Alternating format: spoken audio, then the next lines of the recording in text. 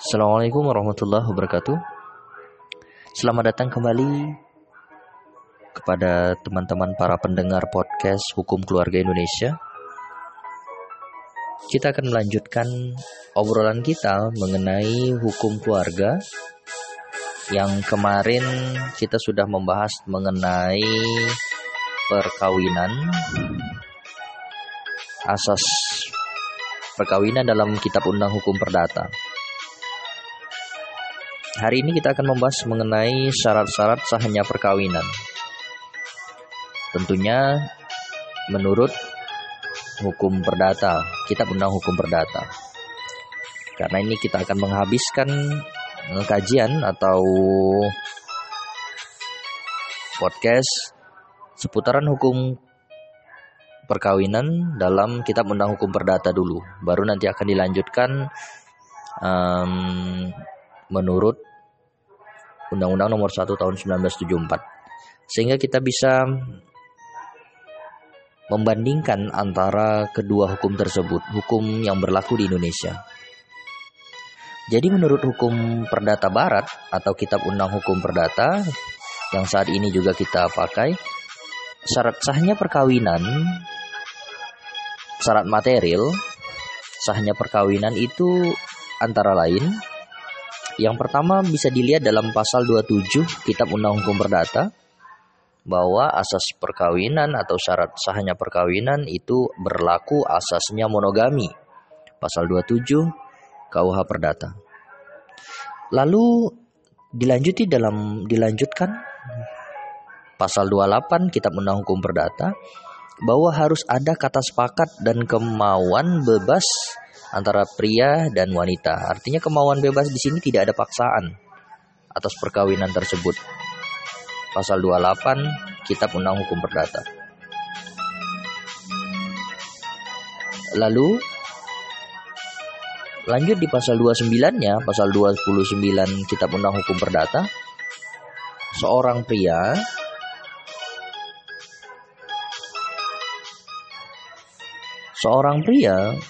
harus sudah berumur 18 tahun dan wanita berumur 15 tahun. Ini dalam pasal 29 Kitab Undang Hukum Perdata. Kemudian pasal 34 Kitab Undang Hukum Perdata itu, pasal 34-nya, ada masa tunggu bagi seorang wanita yang bercerai pada saat bercerai, yaitu 300 hari sejak perkawinan terakhir bubar. Artinya pada saat perceraian wanita itu menunggu 300 hari.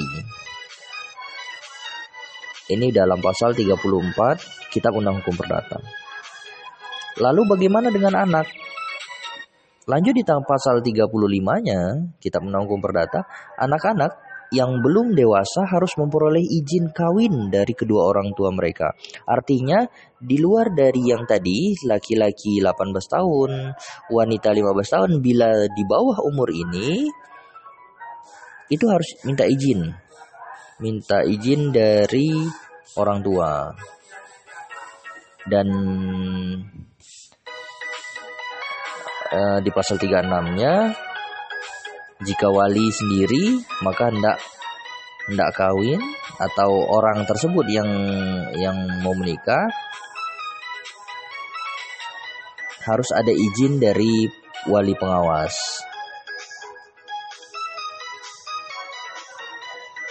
Artinya seandainya nih ada seorang anak, tidak ada orang tua dan ada walinya, artinya ada yang mengasuhnya. Ternyata yang mengasuhnya itu yang akhirnya dengan si anak yang sudah dewasa ini yang mau menikahinya, harus ada izin dari pengawas, wali pengawas. Pasal 36 Kitab Undang Hukum Perdata. Kemudian pasal 37 KUHPer itu menjelaskan bahwa kalau orang tua sudah meninggal atau tidak mampu menyatakan kehendaknya, misalnya sakit yang sangat, maka izin ini kakek neneknya, baik pihak anak, baik pihak ayah maupun pihak ibu. Tetapi tetap izin walinya masih diperlukan. Pasal 37 Kitab Undang Hukum Perdata. Anak yang di luar kawin, artinya anak yang di luar perkawinan menurut Kitab Undang Hukum Perdata yang belum dewasa untuk dapat kawin harus mendapat izin dari bapak ibu yang mengakuinya. Ini dalam pasal 39 Kitab Undang Hukum Perdata. Anak di luar kawin namun tidak diakui, misalnya anak itu memang di luar kawin tapi orang tuanya tidak mengakui bahwa itu adalah anaknya. Selama belum dewasa tidak diperbolehkan kawin tanpa izin dari wali atau wali pengawas. Jadi seorang anak yang tidak diakui sama orang tuanya bahwa itu anaknya, itu harus ada walinya atau wali pengawasnya. Ini pasal 40 Kitab Undang Hukum Perdata. Untuk anak-anak yang sudah dewasa tetapi belum berumur 30 tahun, masih juga diperlukan izin kawin dari orang tuanya, tetapi apabila mereka tidak mau memberikan izin, maka anak dapat memintanya untuk perantaraan hukum. Kalau sudah belum berumur 30 tahun, tapi sudah di atas 18 tahun, tanpa izin bisa lewat perantaran hakim. Ini pasal 42 Kitab Undang Hukum Perdata. Tidak terkena larangan kawin. Pasal 30 sampai 33 Kitab Undang Hukum Perdata. Maksudnya tidak terkena larangan kawin di sini maksudnya apa? Contoh misalnya ada seorang wanita, dia itu sebenarnya sudah masih ada ikatan dengan seorang pria dan ikatan itu belum terputus atas perceraian, lalu dia ingin menikah lagi gitu. Nah, itu yang dimaksud dengan larangan kawin. Dia tidak boleh karena asas kita adalah asas monogami. Oke, mungkin itu saja podcast kita pada hari ini. Semoga bermanfaat bagi semua.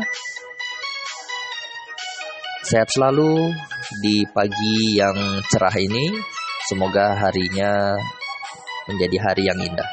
Assalamualaikum warahmatullahi wabarakatuh. Stay tune tetap di Hukum Keluarga Indonesia dan follow Hukum Keluarga Indonesia.